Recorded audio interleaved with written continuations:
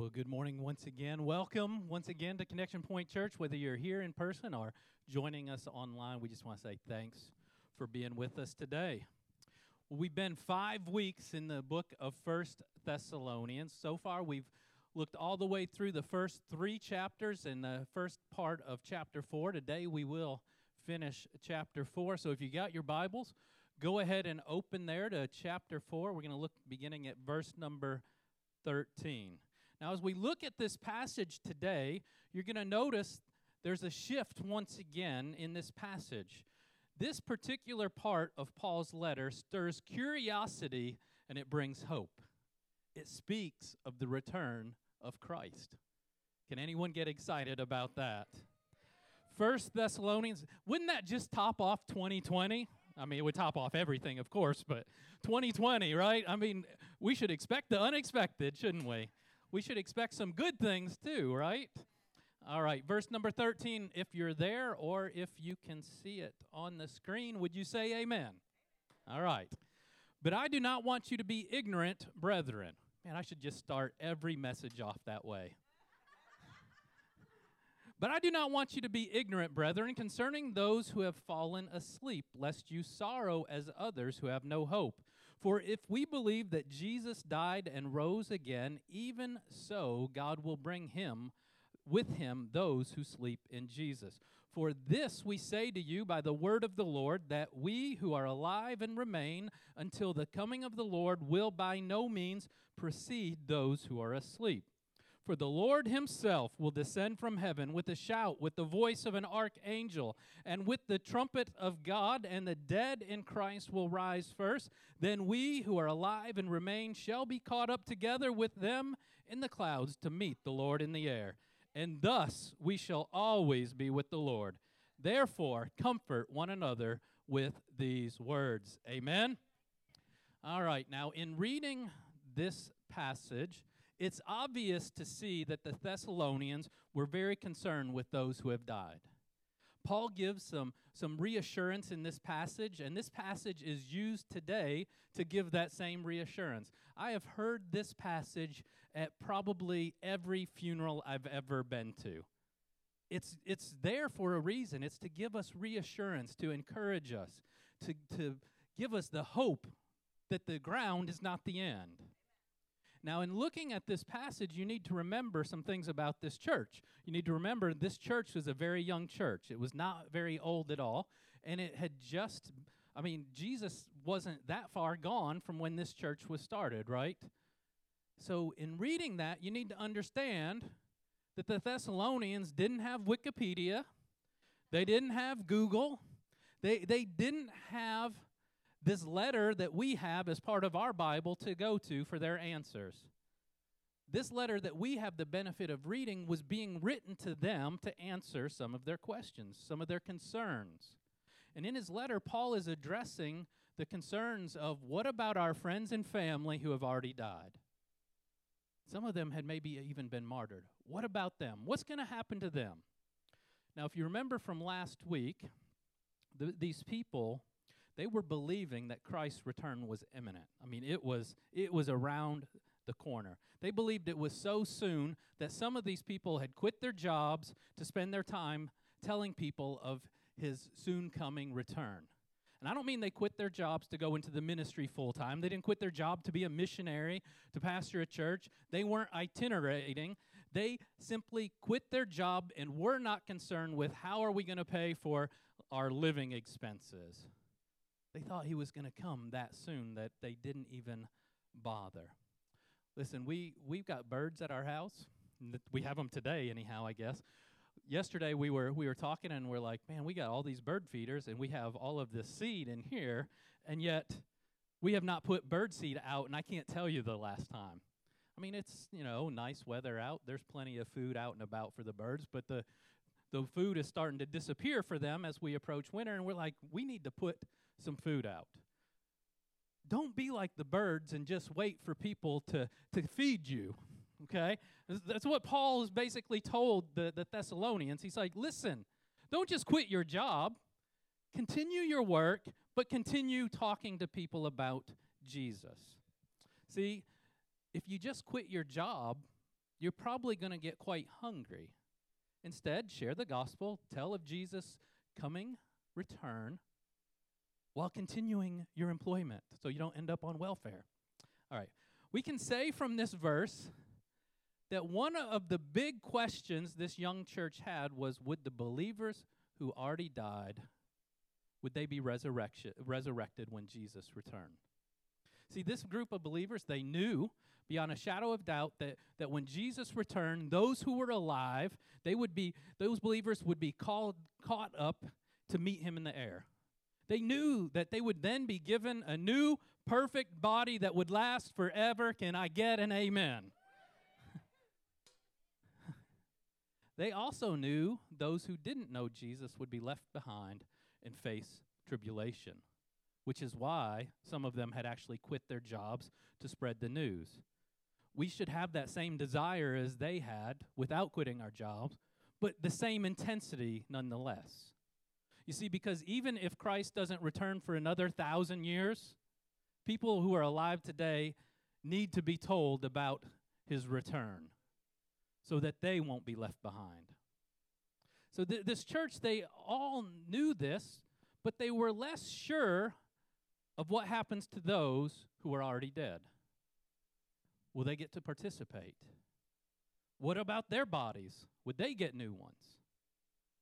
They fully expected Jesus to return while they were alive, and when he did, they believed, as they should, that they would be transformed. They would never have to be buried in the ground, and their bodies would never decay. But what about those who are already in the ground? What about the bodies of those who had already begun to return to ashes? In Paul's letter, you can see just by his response that this church had genuine concern for those who had already died. His response wasn't simply just answering some questions of curiosity that they may have. You can see from his response that this was something that really bothered this church.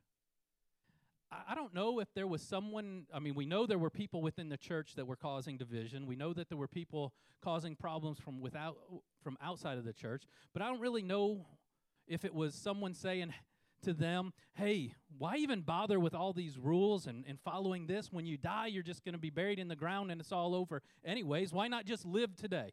We don't really know what caused this concern, but we do know that it was enough of a concern that Paul addressed it in this letter. I want you to notice two things in this letter. In this passage, I see it says, but I do not want you to be ignorant, brethren, concerning those who have fallen asleep, lest you sorrow as others who have no hope. The first thing he says there is, I do not want you to be ignorant. In other words, Paul is saying, you need to pay attention. You need to study, and you need to know, and you need to stop believing everything you hear, especially when things are being told to you that contradicts the truth of the gospel.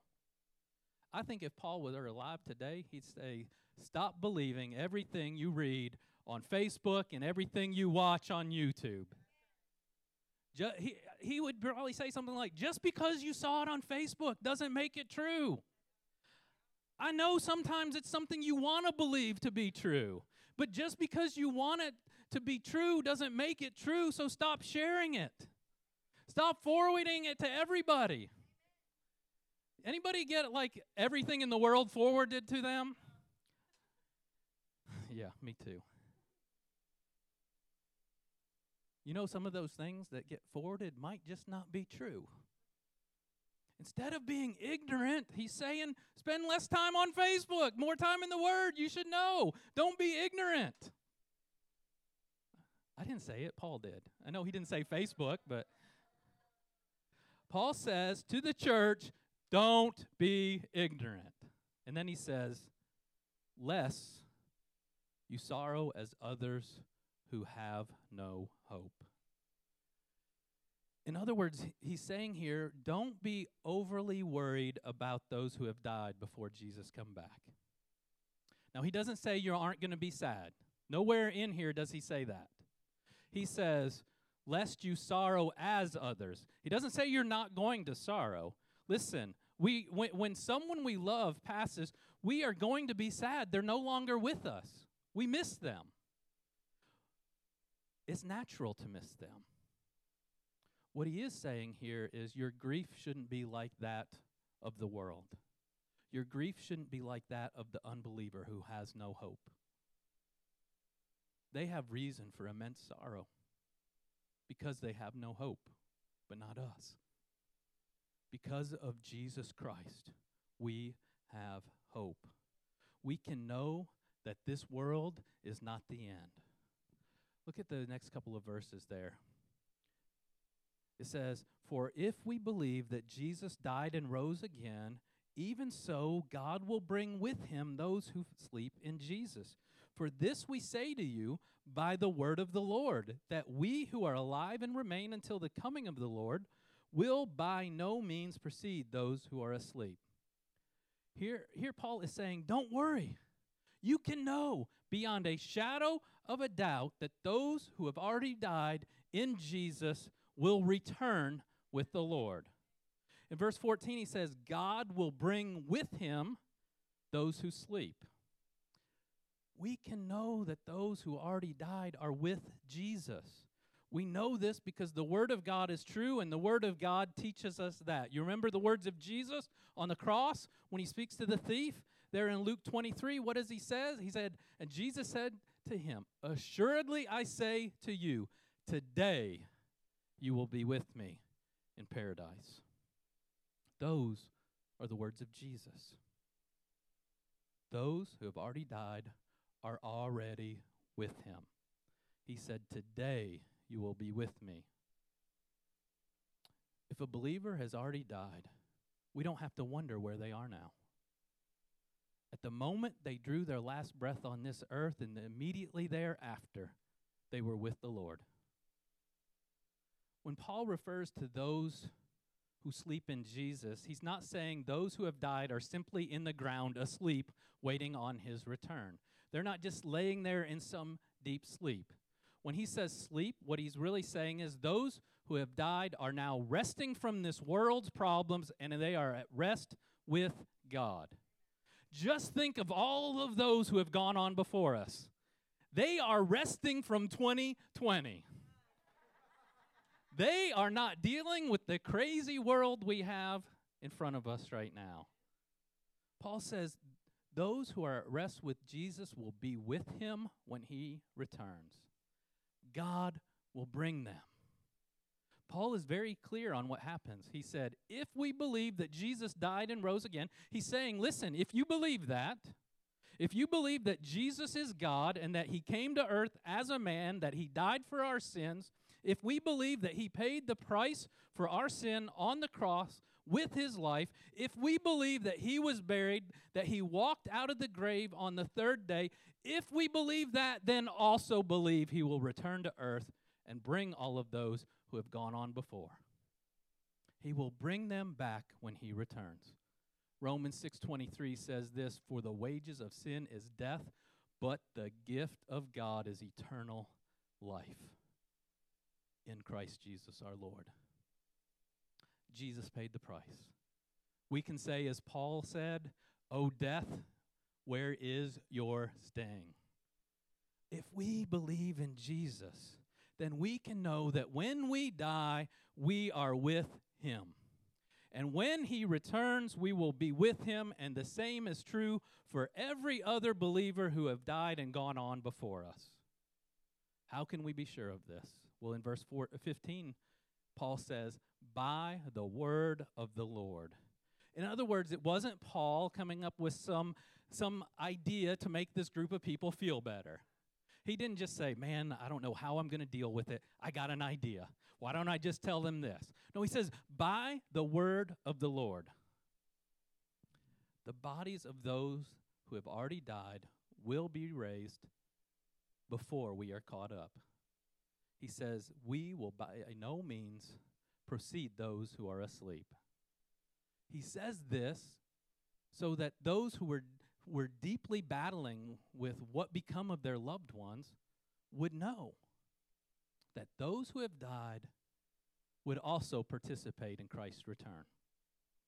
How could they know? By the word of the Lord. Aren't you glad it wasn't by the word of a politician, by the word of a news anchor, by the word of some clever Facebook meme, or even the word of Paul himself? It was by the word of the Lord, the one who is faithful and true.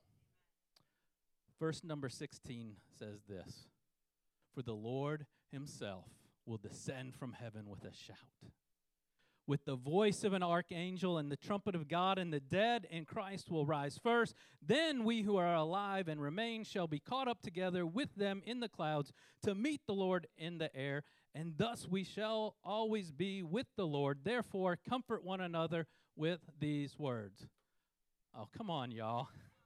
Come on. I mean, this said, "For the Lord himself will descend from heaven with a shout, with the voice of an archangel, and with the trumpet of God, and the dead in Christ will rise." I read that, I hear that, and I get excited. The Lord in all his majesty, he's going to split the sky. He will be seen by all. He will return with a shout that will be louder than anything you've ever heard before, even if you watch the debate on Tuesday. When I read this passage, I can't help but get excited. When I read this passage, I also think back to the story of Lazarus. When you remember the story of Lazarus, Mary and Martha sent word to Jesus, "Hey, our brother is sick," and he stayed where he was, and by the time he got there, Lazarus was already in the ground for 4 days. You all remember that? He was dead. He was not coming back. He was beyond reviving, right? But then, in John 11, we read this. It's not up there. We read this. "Now when he had said these things, he cried out with a loud voice, 'Lazarus, come forth.'" It says, in a loud voice, Jesus said, "Come forth." And I'm sure it was a loud voice, but it's nothing like the voice that we are going to hear when he descends from heaven. And it says, with the shout of an archangel. This voice isn't going to be like anything you've ever heard before. He's going to appear in the sky, and all the eyes of the world are going to be upon him. And he is going to shout with the voice of an archangel, and the trumpet of God is going to sound. Can you picture it this morning? I mean, are you ready for it today? Anyone looking forward to that day? Now, the trumpet was mentioned throughout the Old Testament. It's something that went often before the armies of God. It was used to call people to attention. But when I think of the trumpets in the Old Testament, one story that always comes to my mind is that after the people of Israel marched around the walls of Jericho, they marched 6 days without a word. The people of Jericho looking out must have been like, what are these people doing? Every day they get up and they walk around. The people getting up and walking around were probably thinking the same thing as the people inside. They were probably thinking, why are we doing this day after day after day? But then, on the seventh day, Joshua 6:20 tells us this. "So the people shouted when the priest blew the trumpets. And it happened when the people heard the sound of the trumpet, and the people shouted with a great shout, that the wall fell down flat. Then the people went up into the city, every man straight before him, and they took the city." Can I tell you today, you may be feeling like you've been walking around the walls of Jericho. And maybe it feels like you've been stuck on day 6 for 6 years or 60 years. The enemy daily taunting you. The world around you questioning, why is it you believe this? If God was really God, why would you be suffering? Maybe you're alive today. Well, hopefully. I hope everybody is alive in here as I scan the room.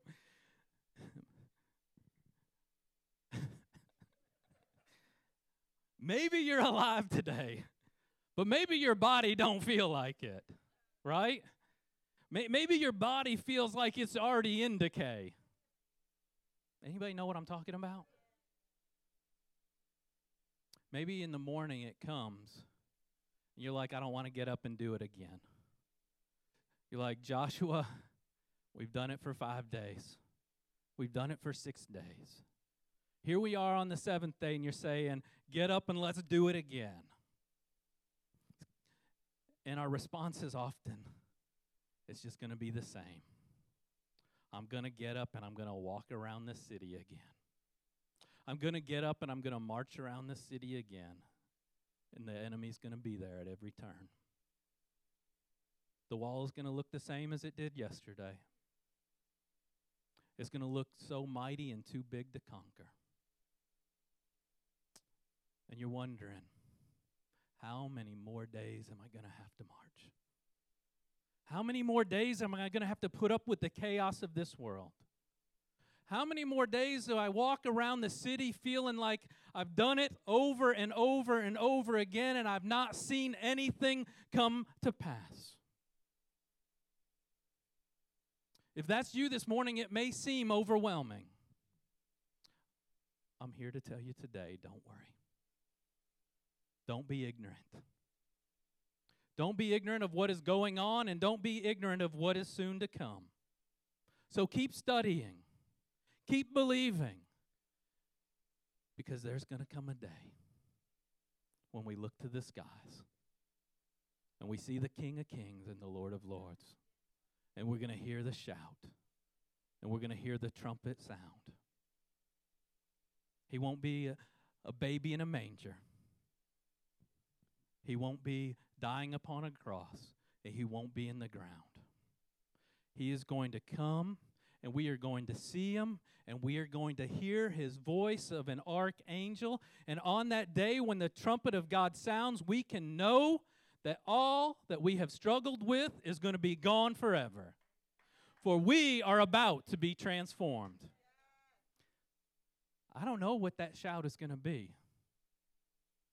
But I do know this. At the sound of his voice, there is going to be a call that beckons us. First, those who have died. And second, those that are living. That voice is going to be beckoning just as it called out to Lazarus. It may not be in the same words, but it's going to have the same meaning. Come forth. Come forth. And with that voice, we are going to meet him, and we are going to leave this world and all of its chaos behind. So you can know this. What this passage means is this. Those who have died are already with him. We are going to go and meet him in the air. 1 Corinthians 15:3 says this. For this corruptible must be put on incorruption, and this mortal must put on immortality. We are going to get a new body. One that is incorruptible and immortal. One that has more hair on the head than is got in the ears or got in the nose. One that can eat the banquet feast and not worry about what pants they can fit into in the closet. Right? I mean, if you can't look forward to anything else, look forward to that. You're going to have some hair, and you can eat what you want. Me and you, Juan, we're going to have hair. Paul gives us words of comfort. In fact, there in verse number 18, he even says, therefore, comfort one another with these words. Take the knowledge of knowing those who have gone on before you are going to be with Christ when he returns.